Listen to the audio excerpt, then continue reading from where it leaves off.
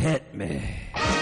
From Studio P, Sausalito, home of the hit, it's time for Succotash the #1 comedy podcast about comedy. Podcast. And here's your host, internationally recognized comedy podcast commentator, Mark Hershon.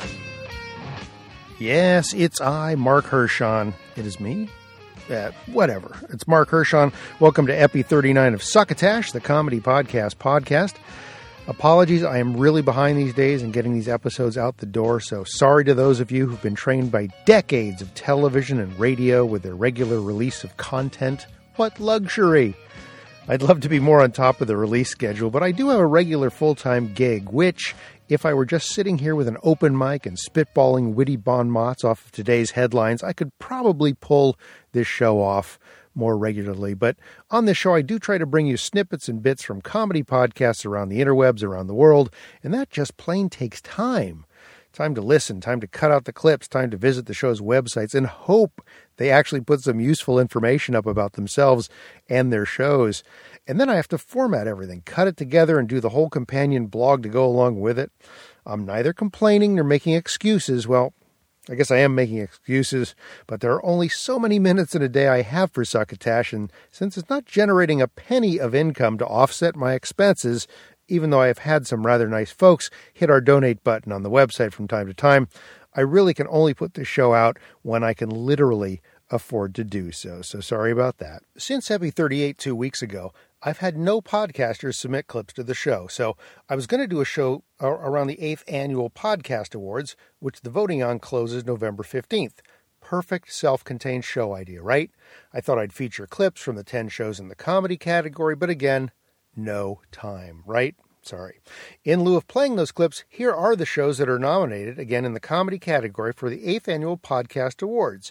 Beauty and the Beast, Citizen Radio, Comedy Bang Bang, File Under Horrible, Metro Buzz, My Brother and Me, The Greenlight Show, The Ramen Noodle, Walking the Room, and WTF with Mark Maron. So get up to podcastawards.com and vote before November 15th. There are a bunch of other categories, a bunch of other shows, but we really don't care about them here on Succotash because we are the comedy podcast. Time to get into the tweet sack. I'm going to do the tweet sack right up near the top this time. Not a whole lot in the tweet sack. A reminder that the hashtag comedy show is happening this coming Sunday night, November 11th in NoHo, that's North Hollywood, at the Other Door, 10437 Burbank Boulevard.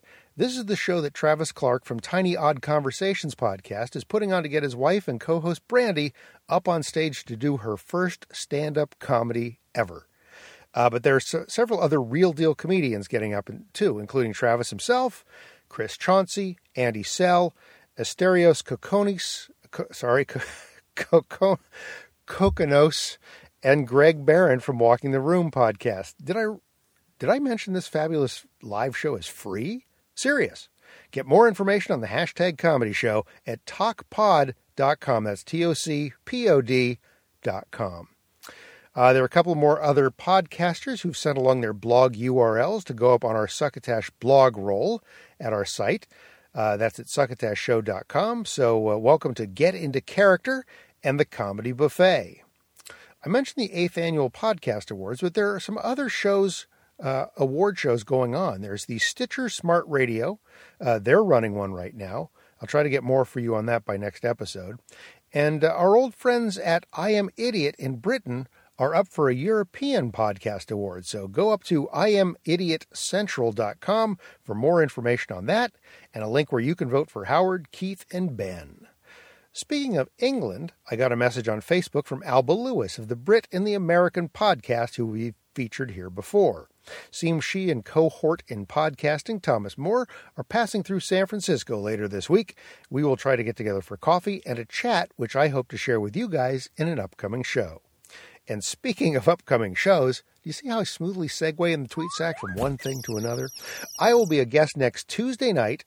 That's Tuesday, the 13th of November, on the Functional Nerds podcast, hosted by John John Aniolo. Oh, man, I almost couldn't pronounce his name again. John Aniolo, who we featured here in an interview on Succotash Epi 33, and we featured his music several times besides that time. He and co-host Patrick Hester have invited me to be on their show, Functional Nerds. So be sure to listen to that if you want to learn more about me when I'm on someone else's show. So, bottom line for this show, I've got no clips, but I do have a great interview with one of my favorite comedians. Andy Bumatai is from Hawaii and is in Hawaii and made his name there as well. He gets to the mainland from time to time, which is how I first got to know him. We get into that story in the interview, how he and I first met. I taped this chat with Andy when I was in Honolulu back in September, and I was hoping to have it up before now because it's got some shows for a show that Andy and some other brothers from the islands did in the Bay Area and Southern California at the end of October. So I guess the show's running a little bit on island time here or something, but apologies to Andy and the crew. Could not get this on in time to plug the show. Not that the Succotash bump was going to make a big difference in your ticket sales. Anyway, you can see Andy regularly now on YouTube with his series In the Car with Andy Bumatai. Now, please note that this hit the web a good half year or so before Jerry Seinfeld's Comedians in Cars Getting Coffee series got online. So we talk not just about this current project of Andy's, In the Car, where he drives around the Hawaiian Islands with various guests. He's got a bunch of cameras rigged up so you see the islands and you see his interview. It's pretty cool. We also touch on some of the other shows he's done over the years that help make him, well, just about as much about Hawaii as pineapple poi and poo-poo platters. Speaking of poo-poos, that's one of the things mentioned on a T-shirt I'm giving away this episode. Seriously, it's an artifact of Andy Bumatai's, a genuine black T-shirt from a long-defunct live comedy show in Honolulu called Crack Up Thursdays, which you know was funny because Thursdays was spelled with a Z at the end. So you know it had to be funny. The show is at the East Side Bar and Grill. And I'll have a picture of this very garment up on the SuccotashShow.com website. I have one T-shirt. That's right. It's large and it's pretty threadbare, but it's clean. I have washed it. It belonged to Andy, and he left it in my rental car when I drove him to a gig in Honolulu in September. And I said, "Do you want this back?" He says, I don't want it back. You can have it. I said, "I'll give it away." So if you want that T-shirt, it's clean. And I will give details right at the end of the interview how you can win that Crack Up Thursdays T-shirt, and I will send it to you. So how about that? Before we get into the interview itself, apologies for some of the sound quality. We were recording outdoors at the Aloha Tower, Honolulu landmark, and occasionally you can hear a trade wind tear up the sound across the microphone. So sorry about that. You can also hear the occasional bird, some Hawaiian store muzak in the background, but it's all real, it's live, and it's only sort of distracting. Besides, at the end, I'm giving away a free T-shirt. Damn it. All right. Here's the interview with Mr. Andy Bumatai. And it just makes it so easy because I plug both these into Audacity to marry the tracks. And then if my engineer isn't doing it on Pro Tools, then I do it myself, do the episode in GarageBand, and it's a piece of cake. Fine. You know, a friend of mine, comic, does a podcast, and he has this single microphone in restaurants, loud restaurants, but he just does this. Oh, that directional. Yeah, but the problem is, if you don't have, I'm here, you can't hear me. You know what I mean? But it really, I was stunned at the quality. He does, he's on 5 radio stations. Oh, really? Does it with that thing. Wow. And he does a podcast, or he does a radio show? Radio. Oh, okay. I mean, radio now is like, I got 6 breaks, let's fill them. Okay, we got this much time. He just times it and cuts it accordingly. And all right, it's 6 o'clock. Hey, man, how you doing, Andy? Oh, it's great. Well, hey, did you see that movie? Oh, it sucked. Okay, great. We'll be right back with more reggae after this. We'll be right back with more jazz after this. We'll be right back with more country after this. And then you just slice it up. And he puts it on all these different, he's on 5 radio stations here in Hawaii. That's amazing. Yeah. He does, when a hotel room in Vegas, I got to do my radio show, hold on. He knocks all this shit out in an hour, fucking sends it out. I am sitting high atop, well, not high atop, I guess we're still below the top of the Aloha Tower. Aloha Tower Marketplace. We are in the shadow. The shadow of the Aloha Tower. The deceased Aloha Tower, but soon to be revived. Well, the tower has been around. It was once the tallest building in Hawaii. Oh, really? Okay. That tower right there. Right. And what's amazing is that clock has been 4 minutes off for the last 50 years. Nice. Nice. I am with Andy Bumatai, a legend of island comedy. Oh, thank you. And this is episode, what episode is this? I think this will be episode 30, I'm going to say episode 39. Thank you for playing, yes. Mr. Hershon. By the time we get on. Anyway, I'm out here on vacation and try to get together with Andy every time I get out here. And our history goes back a ways. In fact, if you look for our interview on YouTube, we talked about it. But since my listeners are unfamiliar with the way we met, I will rehash the story one more time because it's a story of such bravado that it deserves to be retold. I was working for Fox Productions in San Francisco, booking the Punchline Comedy Club and several other clubs as well. And I get a call from, answer the phone, and I get a call from you. Mm-hmm. You introduce yourself. This is Andy Bumatai. I'm a comedian in Hawaii. Oh, okay, Andy, and I'm going to be in San Francisco. Oh, great. And I'd like to work the Punchline. This is so embarrassing. Well, that's fine, Andy. If you could send us, a videotape, and we'll take a look at. No. I'm a headliner in Hawaii, and I think I can headline the Punchline. I go, well, that's great. Maybe that's true, but send us a tapes. No, I don't send tapes. But I'll tell you what, and this was the bravado part. You said, I will sell out all 7 shows. And I said, well, how can you guarantee this? Because everyone in the Bay Area who's ever been to Hawaii knows who I am. Oh, my goodness. Now, the Punchline at the time, we were taking flyers on people like Ronnie Shell, classic old comic who would call, and then he'd get 17 people in the house, 200-seat room. So we go, well, what do we got to lose? Sure, okay, we got an empty week when he's going to be here. Let's book him. So you left out the part where I told you, and if I don't sell out every show, yes, you don't have to pay me. That's right. Of course, that was the kicker. Yeah, that was the kicker. That's right. If I don't sell out every show, you don't have to pay me. How can we lose? Yeah. This is fantastic. So we booked you, and I don't know if you remember, but you said, so if we sell out 6 and we do 99% on show 7, I don't have to pay you? Such a deal. Such a deal. And by God, you sold out 7 shows. It was unbelievable. Yeah. Unbelievable. And you came back to the Punchline quite a few times. Long after I'd left Fox Productions, you were still playing the Punchline. I never told you this, but, I had done real well down in Hermosa Beach. Oh, okay. So I had an inkling that, in fact, the bartender there, I think he called your club and said, buy a lot of extra Mai Tai mix. These Hawaiians love that drink. But anyway, so that was just, that was a great sort of opening way of meeting you. We were young men back then. We were. God, we were young. We had our whole future ahead of us. Brazen young lads. But let's talk a little bit about sort of the career that you've had in Hawaii, because when I say you're a legendary comedian here, you literally are. I mean, you've had several TV shows, radio shows, internet shows. Well, it's interesting because when I started in stand-up here in Hawaii, right, no one had really done it.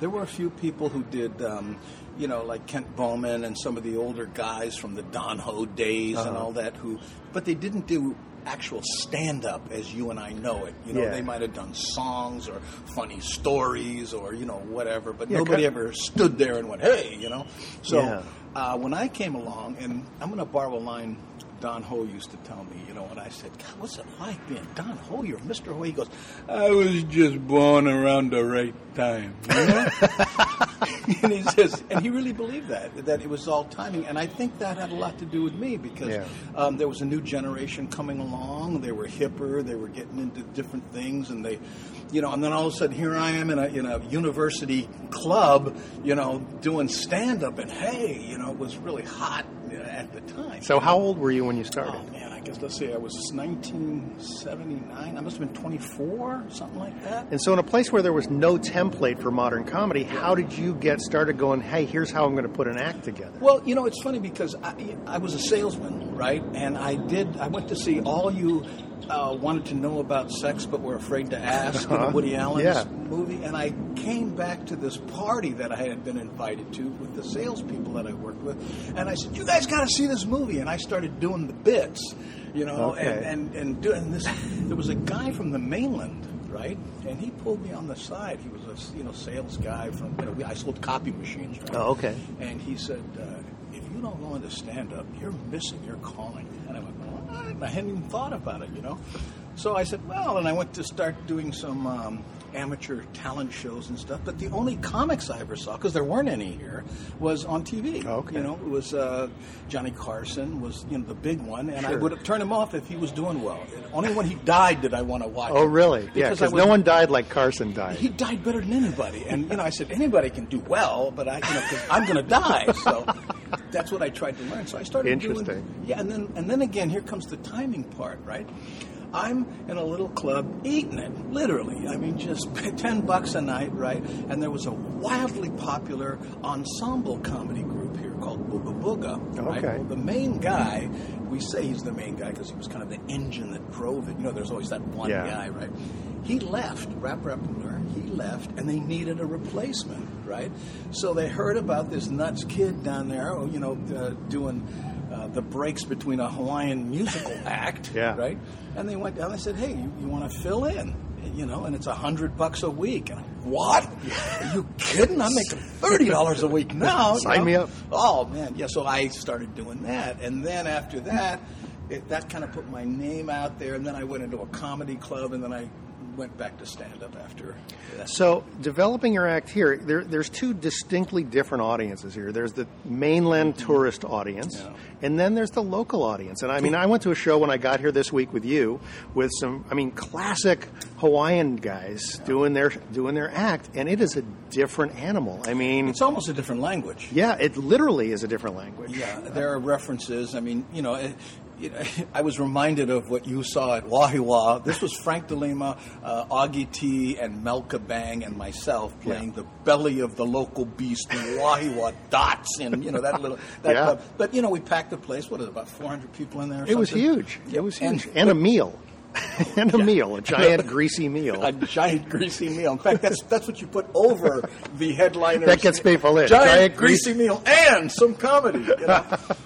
But what I'm saying is I was reminded, like the first time I saw Paul Rodriguez do a show in San Antonio. I went, that literally is another language because it's Spanish, but we have a dialect here, Pidgin, and we make references, and local people love it, And I don't know if you saw that Facebook thing I did recently where I was trying to explain the difference between what we call in Hawaii local humor and ethnic humor. Because the uninitiated go, those are just ethnic stereotypes. They are teasing each other. These poor, aren't we past that? That kind of. But the difference is the local comedy here in Hawaii, right, has insight into the culture. You know what I'm saying? Yeah, so without that insight into the culture, the people you're teasing would get mad. Right. But now you tease a Filipino, I say, they tease, Filipinos, either like no flips in the pool, or whatever, and they laugh because they call each other that. Right. See? So that's what local humor has. And of course there's, dialogues that people wouldn't understand. Hamajang, hey, bro, I'm not act, bro. And, they get into that. I have no idea what you just said. That's what I'm saying there. It's kind of, and what's interesting is the Hawaiian Pidgin English, as they call it, and for you who may not have been to Hawaii, it kind of sounds like, hey, bro, what, you like go down by that kind, we're going to eat what? You going to grind with me or what, bro? And people go, I've just entered a National Geographic special here. Get back to the car, dear. Quick, move quickly, move quickly. I don't know what they said, but move quickly. Move quickly. Are you talking about us? But people here, especially, oddly enough, when you leave Hawaii and you play San Francisco, or anywhere where there are pockets of Hawaiian, that's what they want to hear. Don't you dare talk about, the Embarcadero.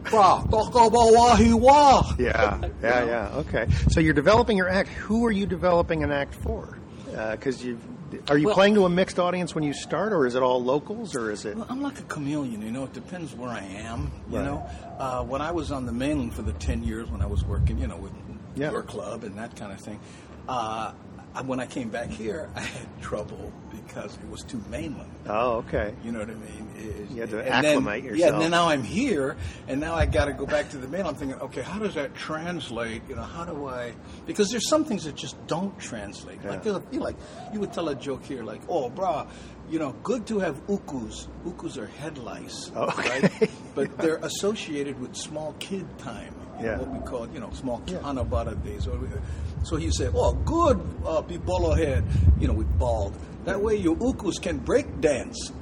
Okay. You see what I mean? Yeah. Which is a cute, funny joke here. Well, you go to San Francisco, hey, it's great to be bald. Your head lice can break dance. That's not funny. No. It doesn't quite have the same ring for some reason. Because it doesn't have that association to when you were a kid, everybody here had head lice for some reason. I don't know what it is. They call it ukus. Yeah. In fact, people don't know. Uku means bug, okay? And ukulele is what everybody on the mainland calls the ukulele. Because the pronunciation is ukulele, because uku means bug and lele means jump. Okay. Because the sound of the ukulele to Hawaiians, it was a Portuguese instrument, sounded like bugs jumping. Ding, ding, ding, ding, ding, ding, ding, ding. So they called it the ukulele. Succotash, not just comedy, but language lessons too. Insight into the culture. All right, so you're developing your act, and where does it go from there? Now you're now sort of the engine behind this group and getting $100 I was never the engine. Oh, I was way in over my head. Okay. If I had your improvisational skills, maybe I might have been able to keep my head above water. But so what happened? So you're in there, $100 a week. I'm in there and just hanging out with my fingernails and never having worked with anybody. Oh, is this how it is? Not knowing these guys are just weirdos at the time. But I realized, I went back to my stand-up roots. And then I'm working this little club, right? And I opened for Yvonne Ellerman, right? Because suddenly somebody realized, wait a minute, instead of a band, we'll just hire this one guy. No equipment. He travels with a carry-on. He doesn't mind a crappy room. And suddenly, I was your bang for the buck opening act. Oh, right? Okay. So then, Kimo McVeigh, who handled Don Ho at one time and was handling the Beamer Brothers, and they had a huge hit, Honolulu City Lights. I don't know if you know, each time Honolulu City Lights, huge hit. They went into Waikiki. Wow. They needed a bang for the buck opening act guy. I'm your man. Boom, I come in, right? $1,000 a week. Nice. Serious? Yeah. And then I said, whoa, are you kidding? Right? Now, I didn't realize we were doing 5 shows. There were probably 1,000 people in this room every night. Today would have been the worst. I would have asked for 8,000. Of course. I could have got it, but, back at the time, you're going, yeah. But I had only been working for about a year. Wow. Right? So now I'm working Waikiki, and that's when it changed. Because suddenly locals are coming in, but tourists are coming in too. And they're going, well, it's an uku. Yeah. So now I'm changing it. And then I started defining things. Yeah. Well, uku. Excuse me, ma'am. Uku means, when I started doing that thing, right? And then what happened was I made the biggest mistake of my career, and I went into the Monarch Room, right? And I was there for a year and a half. My contract was for $1 million.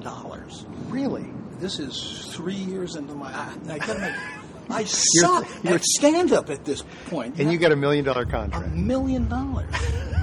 Fucking, can I swear? Yes, it's podcast. $1 million. I turned to Kimo and I went, oh my God. Now I'm wearing a tuxedo. I'm 25 or 6 or something. I'm in the Monarch Room, the Royal Hawaiian Hotel. Yeah. The Pink Palace on the beach. Mm-hmm. I'm surfing every day, paddling in, taking a shower, putting on a tuxedo, doing my show to a bunch of people that were easily 60 years old plus. And I'm dying, Mark. Mark. Oh my God. I'm trying to not only, and I'm doing tourist material, but I'm talking about new wave rock and roll. I'm 26. What do you talk about? These kids. What? What are you nuts with this? These people. I don't get it. You're nuts. But I had a contract, so after a year and a half, of course, I was fired. And the classic example of the managers taking the money, and oh, jeez, I didn't really come out of it much, except you got a lot of surfing in.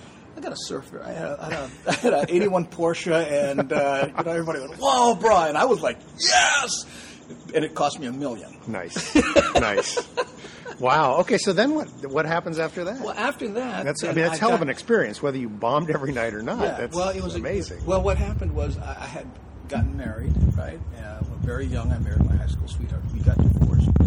And then financially, every way you measured it, I was just boom, hitting the rocks. So I had met Sherry, my wife now, and I went to Los Angeles and liked the song, "Please Come to L.A." She said, "Well, okay."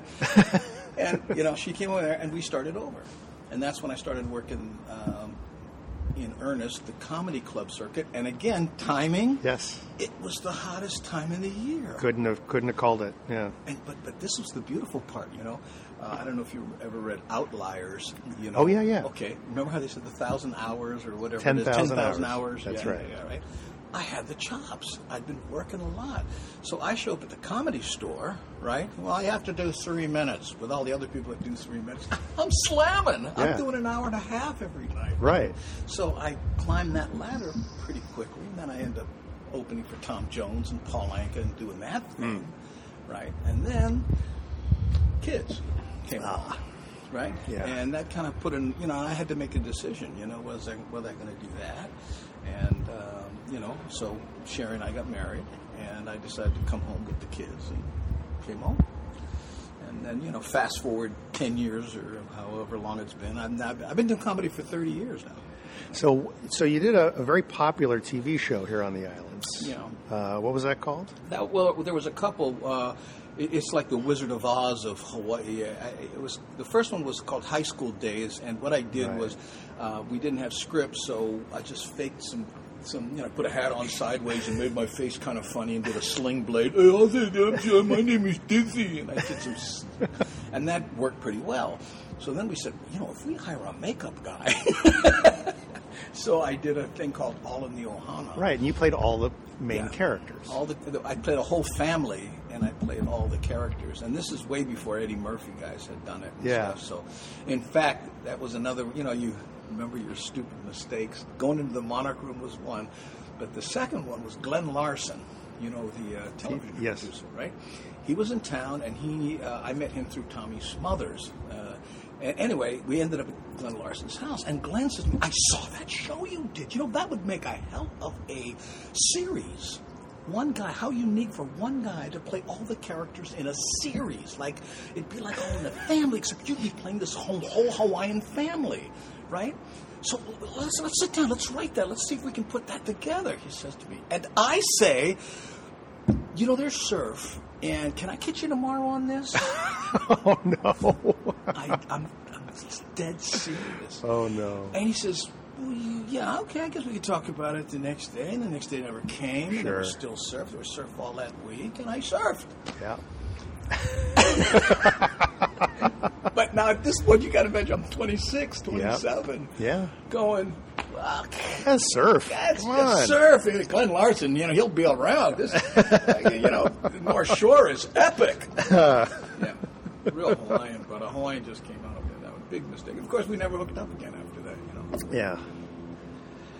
But you keep putting out product. I mean, and as the media shifted, you went from TV, and when you and I finally hooked up again, it was a couple of years ago, and you had an internet show. Yeah, I was doing an online show. I tried a bunch of different stuff. I did a nightly talk show. That's right. Yeah, it was called Nighttime. I think if you search, I think they're still on YouTube. Yeah, we did 430 episodes. I was on every night after the news. I was kind of doing a Letterman light. You know what I mean? Yeah. And my idea was, to do this show and then syndicate it, and people would love this show from Hawaii. And then when I tried to sell it, everyone said, that's not a show from Hawaii. That's a bunch of guys in a dark room.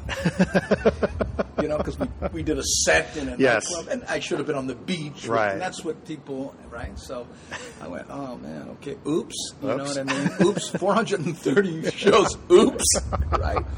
So that's why on this new show I'm doing, In the Car, you can see it on youtube.com/Andy Bumatai. Yeah, I'll put one of the more recent episodes up with this on the blog so people can watch it. And then anyway, so I'm doing that show, and guess what?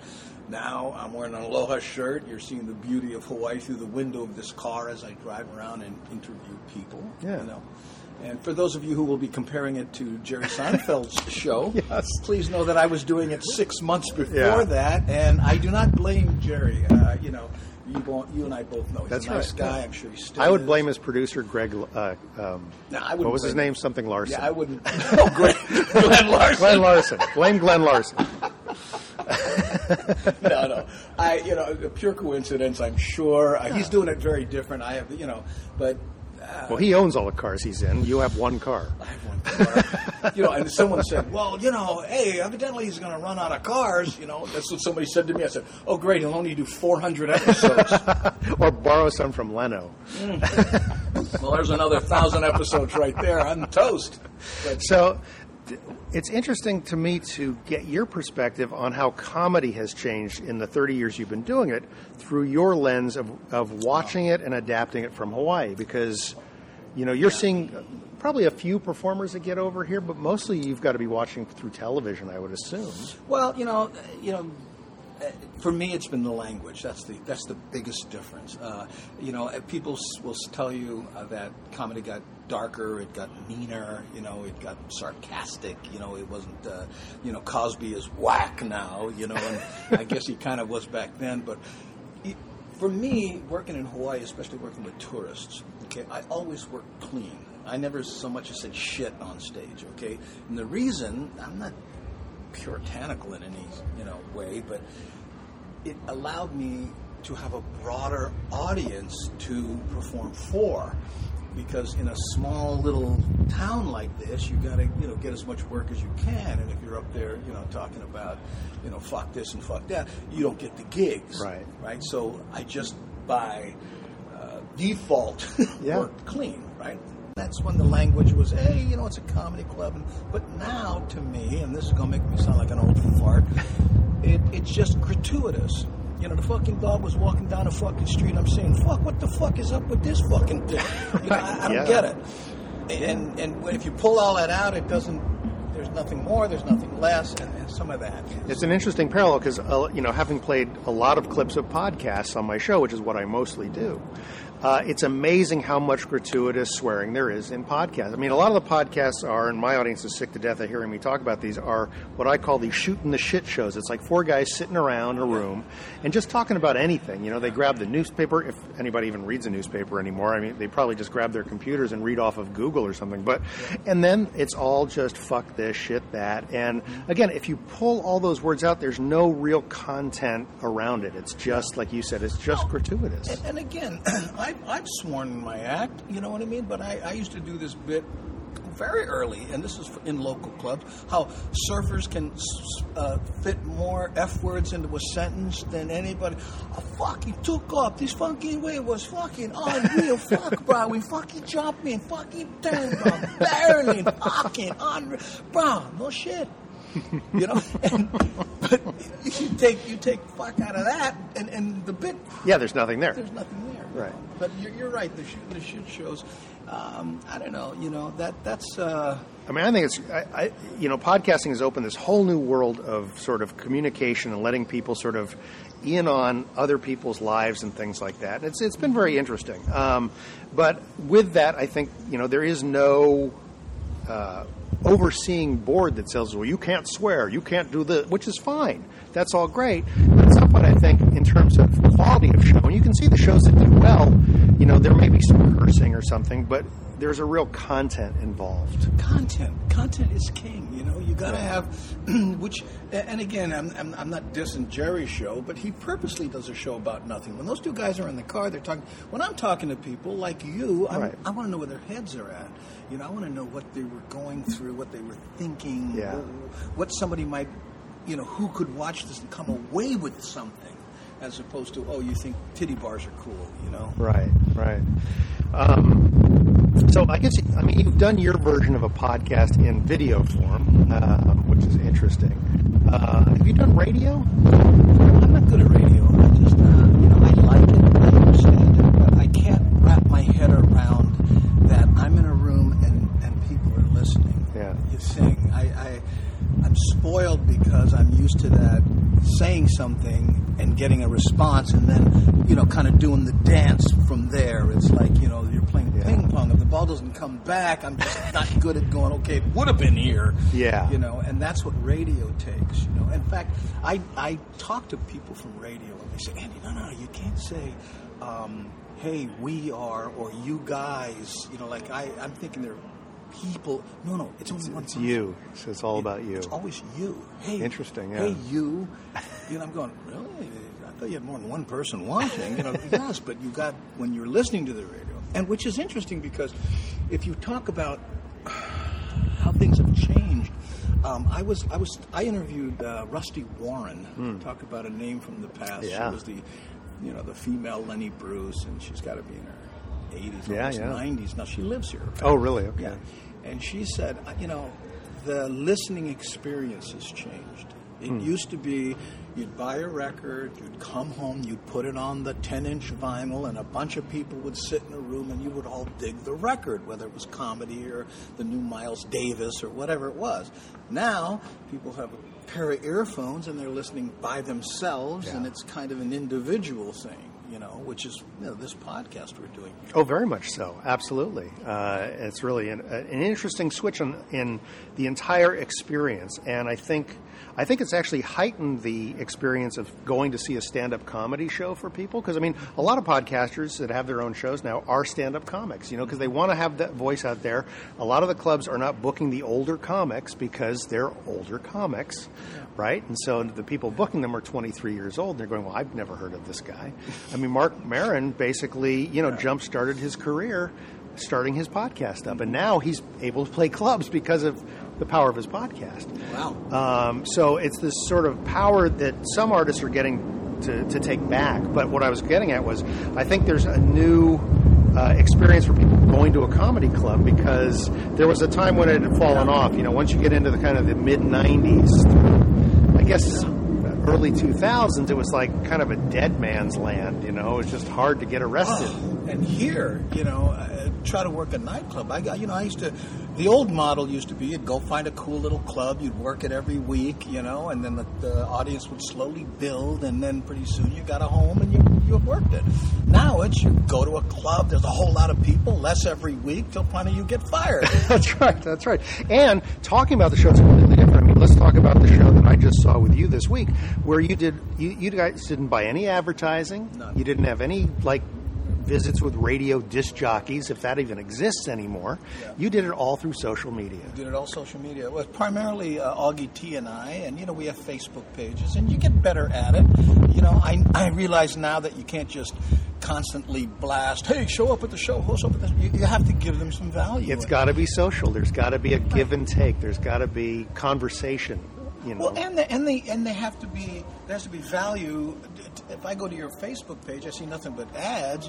Boom, I stop going there. But if there's some funny stuff, right. And every once in a while, by the way, if you like this kind of humor, help me pay the bills by going to Waiwa with Mark. That's right. Yeah. So how is that in terms of you've always been in a position where you've marketed yourself, right? So how has that changed the game for you? Now you're preparing to sort of come back to the mainland, do some time in Las Vegas and in the Bay Area. So how is that going to change how you're going to get the word out?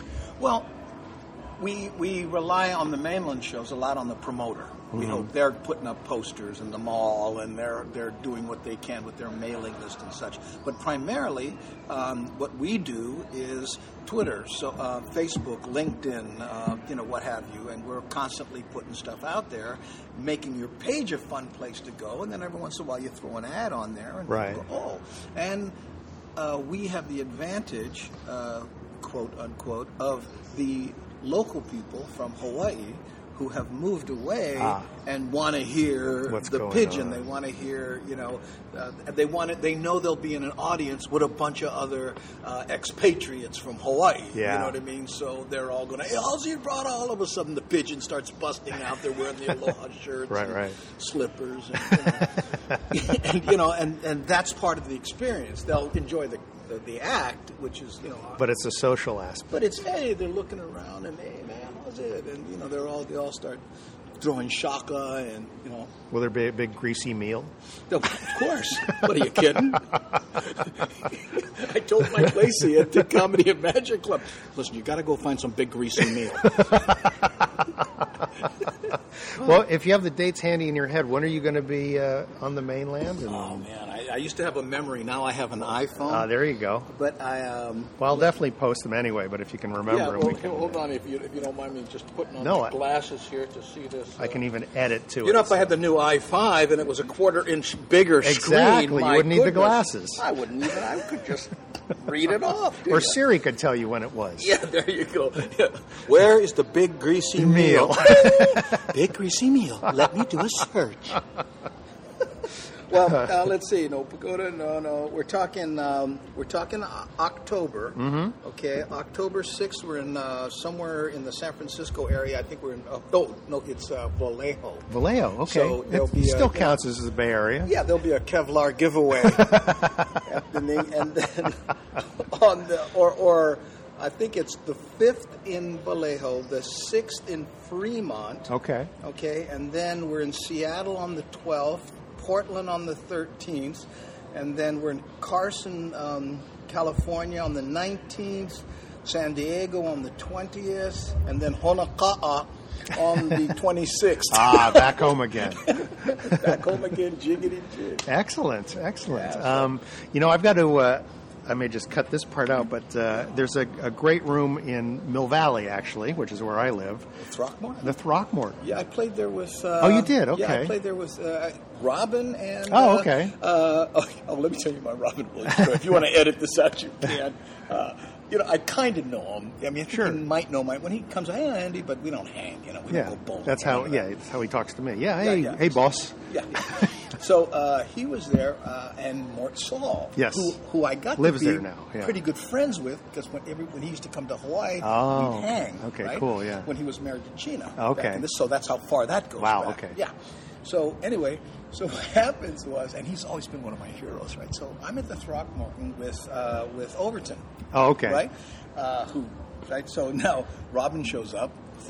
I guess they improv a lot. Yeah. Anyway, so here's Mort, and Robin's in their room, and it was one of those kind of, I'm going to just be, a fan of this, my buddy. Yeah. And I say to Mort, hey, you mind if we take a picture? Robin hears it and goes, oh, no problem. And jumps in. And he stands in. So here's a picture of Robin in the middle, Mort on one side, and me on the other side, and that's on my thing. And it's like, how do you tell Robin? No, man. Not your butt out. Yeah. But, I'll tell you what, one of the coolest observations I have had in my comedy career was watching Robin and Mort riff. Yeah. Because, everybody holds Robin in such high esteem, and he's got the thing. Mort couldn't give a rat's ass. He's like, hey, now listen to him. He's busted his chops back, and they're talking about things, and Mort's like, no, wait, hold on for a second. I think that's why Robin likes hanging out with him, because they go to the movies, they go to dinner and stuff, because, now that Mort lives up there, and I think he likes somebody that's not afraid to kind of bust him a little bit. I got that immediately, because I'm one of those guys that, hey, Robin, how you, Right. I just don't basically say anything when I'm in there. Getting a word in edgewise. Can't. Yeah, exactly. You can't. Although he has mellowed, I have to say that. We did an improv show in San Rafael, which is close to Mill Valley, a few months ago. And Robin just showed up because one of the other guys that was playing with us just knows him. And he said, I'll come play. And I used to play with Robin. He used to play with my improv group like 30 years ago. And you couldn't get a word in edgewise. And now he's very giving on stage. So he's really changed his pacing. I don't know if it was the heart operation that did that. Well, and I think, too, I don't know if this is a fair analogy, but when I was a young man, I was very into martial arts, right? And I took an Aikido class. If you're familiar with Aikido, sure. Right? And this was a non-striking class. This is one of those you redirect, and and you're constantly doing this thing. So passive-aggressive martial arts. Well, it's just you take, right. Anyway, it's all redirection. There was no striking. Right. So this teacher, I said, well, what do you think? Do you think I'll be doing this class? He says, no, I don't think this class is for you. Come back when you're over 50. Really? I said, what? He says, you're cheating the technique with strength because you're a young man. Oh, interesting. And you can get away with it now because you're a young man. Now, when that strength goes away, you'll have developed habits that will hurt you later on. Interesting. So when you can relax and you're weaker, then this style that I teach will be better for you. What a great analogy for stand-up, isn't it? I mean, Exactly. you think of those young stand-ups that literally just pull the show together to make it work, right? I mean, it's all just, you watch him and you go, there's no real material here, but the guy is funny, Yeah. but he's like pulling a train up a hill by himself. Exactly. Yeah. And then you watch Mort, and it's just, and then, Yeah. and I think you may have even seen it in Wahiwa, when I hit the stage, how my pacing was different. Yes. And I take these moments. And that's what I love about working with Melka Bang, Frank DeLima, and Augie T. We all have a very different style. And I think, good or bad, mine reflects my days on the mainland in the clubs. Yeah. Augie's still pulling that train up the hill. Max. And it was working. Oh, yeah. He's slamming it. Oh, yeah. Yeah. But yeah, that's the kind of strength you start to lose after you do that for 5,000 shows. And once you've had a baby puke in your mouth and you've raised teenagers, you can't get up there and go, don't you hate it when, Yeah. No, I don't, because That's in right. perspective. Yeah, that's interesting. Right. So let's see, where should we talk around to next? I guess people coming to the mainland, because most of the people who are going to access this podcast are either in the U.S., a lot of them in England, a lot in Australia and whatnot. Mm-hmm. If they come to the islands, what sort of should their expectations be in terms of trying to find really entertainment that isn't going to a luau and eating a pig in the ground? Well, you know what? More and more people are returning, and they're getting away from that. There's a lot of ecotourism things now out on the North Shore where they're riding horses and they're hiking and they're doing zip line, and Mm-hmm. they're not going to the, quote, luau, that thing, What I would say is work with smaller travel agencies. A friend of mine, Bruce Fisher, I wish I could remember, I think it's HawaiiAloha.com or, yeah. Anyway, the smaller guys have their finger on the pulse of the entertainment packages and it's primarily because they're not looked upon as seriously because they're not wielding 10,000 people at a time or whatever it is. So they're having to do things differently. Yeah. I would suggest work with a travel agency that lives here. God bless Expedia, but what I'm saying is if you can work with somebody here in Hawaii and make friends, go to local concerts, go to, like that Wahiwa thing. Did you notice, like, there weren't any tourists? Yeah.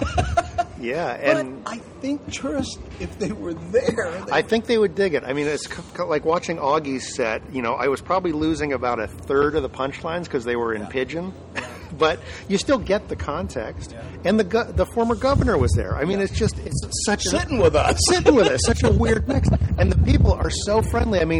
You sat down to enjoy your big greasy meal, and we were just before the show, and there was that long table of guys sitting there, and they go, "Hey, sit here," and they didn't even know you were on the show because I was there first. They go, "Hey, you and your friend can sit here," and they introduced "Hi, I'm Bob, and this is Gus, and hey, how you doing? Nice to meet you." And they just they talked to you like they knew you, even though they knew who you were, but they were talking like they were a friend of yours.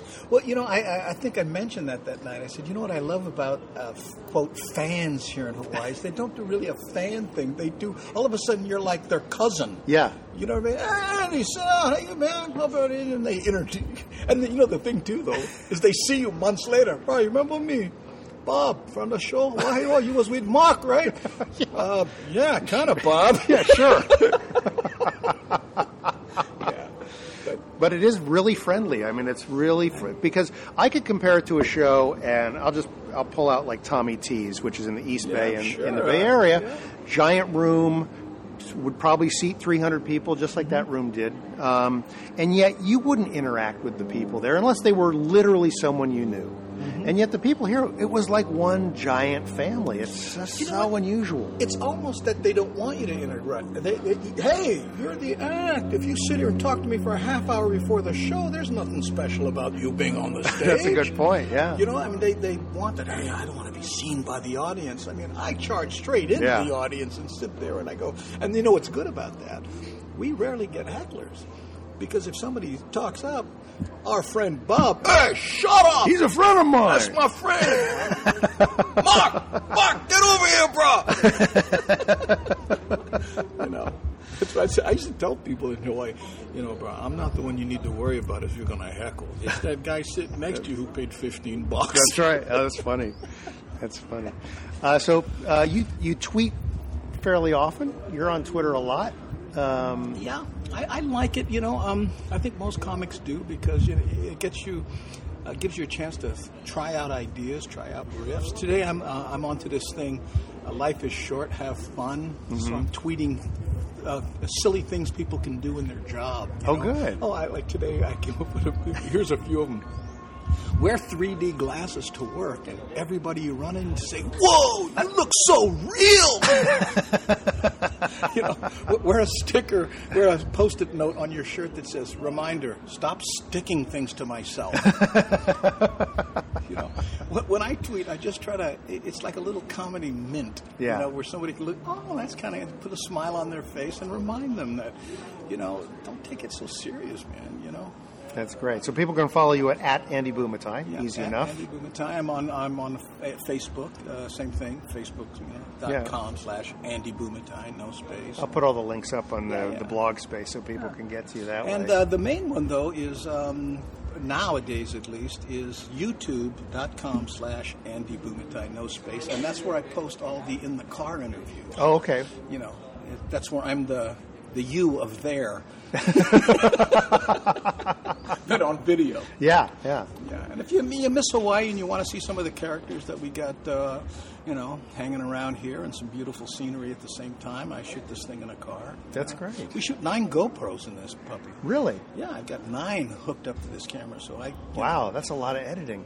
Yeah, that's what I'm saying. That's the reason we couldn't shoot our show. I got 16 cars. Everything was full, yeah. Like, oh my God. Wow. I don't know. I started out, and it's funny because, and just tell me this isn't a comedy thing, right?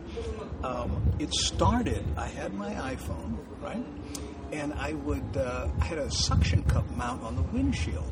And then I would come up with a comedy bit, so I would think, and I'd flip on the video, and I'm in the car, and I would talk to, hey, did you ever notice sometimes when you yada, yada, yada? And then I'd get home, look at it, go, I'm going to post that. You know, why waste it? You know? So it was just a note for yourself originally. Right, so I started posting just my observations on YouTube, right? Then Augie T gets in the car, and what had happened was the suction cup on the windshield kept falling off, right? Because I don't clean my windshield. So I had a boom mic in the car from some gig, you know, in the back. So I hooked it up in the thing, and now this, right? Now Augie gets in the car, so I flip on the video and I go, hi, here we are in the car with my friend Augie Tolba. And I swing the boom over and point it at him. We're just goofing around. I get home, I go, this is not a bad idea. So I start doing this with people on an iPhone. Oh, and then somebody says, hey, flip it out and point it out the window so we can see where the hell you are, right? So, so then I buy another little camera and then the OC16. You can see these shows up on OC16.tv is the website. But they see it. Hey, you mind doing this on the air?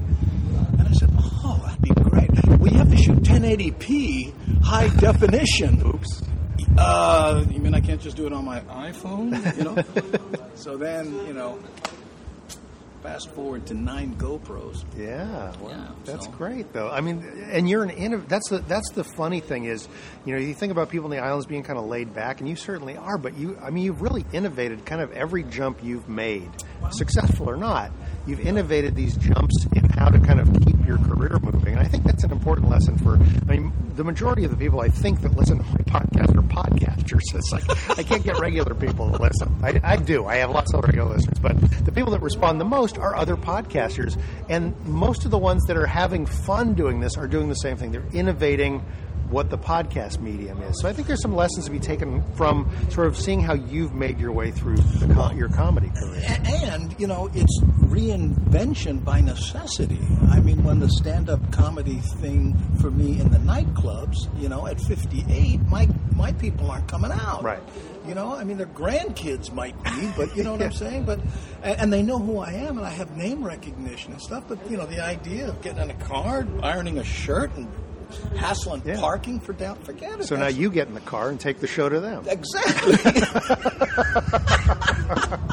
I hadn't thought about it like that. Exactly. But I'm just saying, so I said, hey, listen, I got to do something to keep myself relevant. And that's the beauty of Twitter and Facebook and stuff. These people, my name is still out there. They're enjoying the humor, but they don't have to, go down there. My joke is, the reason clubs are dying, it's STDs and DUIs. If you can't get laid or drunk, why go out? There's no band that good. That's great. Well, Andy, thanks so much for the time, and I'll have all the links so people can check you out online and check out your new show on YouTube, In the Car. Okay. And just one thing I ask, Mark. Yeah. Don't edit me out. Oh, no, I won't. I won't. And we'll see you when you get to the Bay Area. Oh, you got it. We'll talk to you again. Thanks, man. Oh, that was great to catch up with Andy. Try to hook up with him a little bit every time I get to the islands. Please remember to check out his In the Car series. It's on YouTube.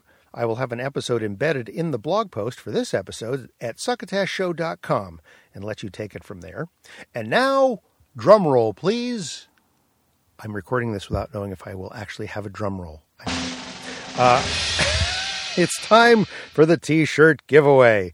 If you want a chance to win this black tee with red writing on the front that says Crack Up Thursdays with show info on the back in white, send me the distance in miles or kilometers from San Francisco to Honolulu. So get to your internets, everybody. I will draw a name from the correct answers and send you the shirt. I will pay for the postage myself. Please include a mailing address, obviously, but submit your entry to me at Mark, that's MARC, at succotashshow.com. Deadline to win is Monday, November 19th at 11:59 p.m. That's when the entries close, and you get to win this great moth-eaten T-shirt. Friends, it's no secret that at Henderson's Pants, we don't like to see anyone go without a snappy pair of trousers. From working stiffs on the factory floor to high-powered honchos in their penthouse offices, Henderson's has been cradling their buttocks every step of the way. But what about the fop, the dandy, that urbane gent about town preoccupied with little else than his manners and his clothing? It doesn't matter that effete snobbery went out well over 50 years ago. When the fops went out the door, Henderson's Pants went with them, and we've stayed with them too. You generally won't find Henderson's Fancy Pants for fops on a casual shopping spree, but if you're a pretentious popinjay, just give your local Henderson's Pants salesperson that snide smirk you've got down to a science, and you'll be shown into our private fitting area in no time flat. You'll be seated comfortably with a brandy in hand and a snoot full of snuff, watching a parade of the latest Fancy Pants parade right by you. With any luck at all, you'll favor us with a fitting, and although we never dare hope to be so lucky, you might even leave the premises with a fresh pair, dare we say two, of Henderson's Fancy Pants for fops under your arm. Originally designed for syphilitic poets, Renaissance painters, and Beau Brummel. We'd ask you to tell your friends, but we know that you don't actually have any. Fancy Pants for fops from Henderson's, makers of fine trousers and pantaloons since 1491. Now back to Succotash. Thank you, Bill Haywatt. Thank you, Bill Haywatt. Thank you, Henderson's Pants people, and hopefully we'll be back in Studio P It's been a little while, but just been having trouble coordinating schedules with Engineer Joe. It is time for our in-house political comedian. Our ambassador to the middle, Will Durst, has an e-book out. I've talked about this the last few episodes. It's called Elect to Laugh, and it's a collection of his election year rants and observations, both taken from his act and from the syndicated column he does. You may even hear a few familiar things from the Burst O' Durst he does on our show. It's a cheap buy, a great read, and the perfect time of year if you'd like to get into the spirit of the election, which is... this will probably go up the same day that the election's happening on the 6th. We'll have a link at succotashshow.com, but you can also get over to Will's site at willdurst.com and grab his book there. In the meantime, here's the latest from the raging moderate himself. Hey guys, Will Durst here with the Dead Solid Skinny on the upcoming presidential election. As a public service, we're going to tell you right here and now who wins this thing and why. So, without further delay, let's go. Mitt Romney will win because of Hurricane Sandy. Barack Obama will win because of Hurricane Sandy. Romney will win because his name isn't Hussein. Obama will win because his name isn't Willard. Romney will win because the economy sucks. Obama will win because the economy doesn't suck as bad as it once did. Romney will win because he has the money. Obama will win because he has the soul. Romney will win because he wasn't born in Kenya. Obama will win because he wasn't born in Kenya. Romney will win because NASCAR dads want to be in charge again. Obama will win because Walmart moms want to call Planned Parenthood. Romney will win because Obama will run out of money. Obama will win because Romney's batteries will run down. Romney will win because we all want to be rich. Obama will win because most of us think we're smooth. Romney will win because dark forces will gather behind him. Obama will win because the force will be with him always. Romney will win because he's a Latter-day Saint. Obama will win because of the halo that surrounds him. Romney will win because he isn't Obama. Obama will win because he isn't Romney. Romney will win because he's not black. Obama will win because he's not Mormon. Romney will win because of Obamacare. Obama will win because of Romneycare. Romney will win because he'll get more popular votes. Obama will win because he'll get more electoral votes. So there you have it. The winner and the next president of the United States of America, one of those two guys. For Succotash, the podcast of comedy podcasts, I'm Will Durst. All right. Get more Durst at willdurst.com. He also tweets a lot as at Will Durst. That's WILLDURST. So look him up there. Well, goodbye, episode 39. You were fun. Hey, you know what? If you're a comedy podcaster and want us to feature your show on Succotash, just send a 3 to 5 minute MP3 clip to clips@succotashshow.com. A reminder that next Tuesday, November 13th, I will be a guest on the Functional Nerd podcast. So you might want to check that out. Just go to Functional Nerd. You can get them on iTunes. I think if you go to functionalnerds.com, they will be probably streaming that live. Although I guess I can't swear to that, but that will be with John Aniolo and Patrick Hester on Functional Nerds. So I look forward to talking to those guys. If you want to get a hold of us, again, it's mark@succotashshow.com or info@succotashshow.com. We're on Twitter @succotashshow. Like our Facebook fan page, Succotash Show up there. You can also listen to the show through our Facebook fan page. We are on libsyn.com. We are on Stitcher Smart Radio. You can hear us rebroadcast every episode at the Clutch and Wiggle Entertainment Radio, which is cweradio.com. And anywhere else on the internet you normally get your podcast, you can probably find us. Finally, give us a call at the Succotash hotline if you got any news to share or opinions or whatever at 818-921-7212. Now, before I get out of here completely, riddle me this. Won't you please pass the Succotash?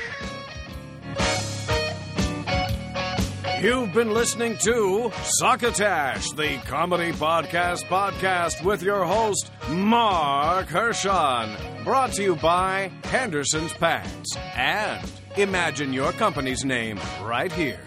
Find us on the web at succotashshow.com or at Succotash Show on iTunes and even at Succotash Show on your smartphone Stitcher app. Follow Succotash on Twitter at Succotash Show. Friend Succotash on Facebook. Email us at marc@succotashshow.com or just pick up that phone and give Succotash a ring at 1-818-921-7212. Succotash is produced and engineered by Joe Paulino at Studio P Sausalito, home of the hit. Our musical director is Scott Carvey. Our booth assistant is Kenny Durges. Until next time, I'm your loyal booth announcer, Bill Haywatt, reminding you to please pass the Succotash.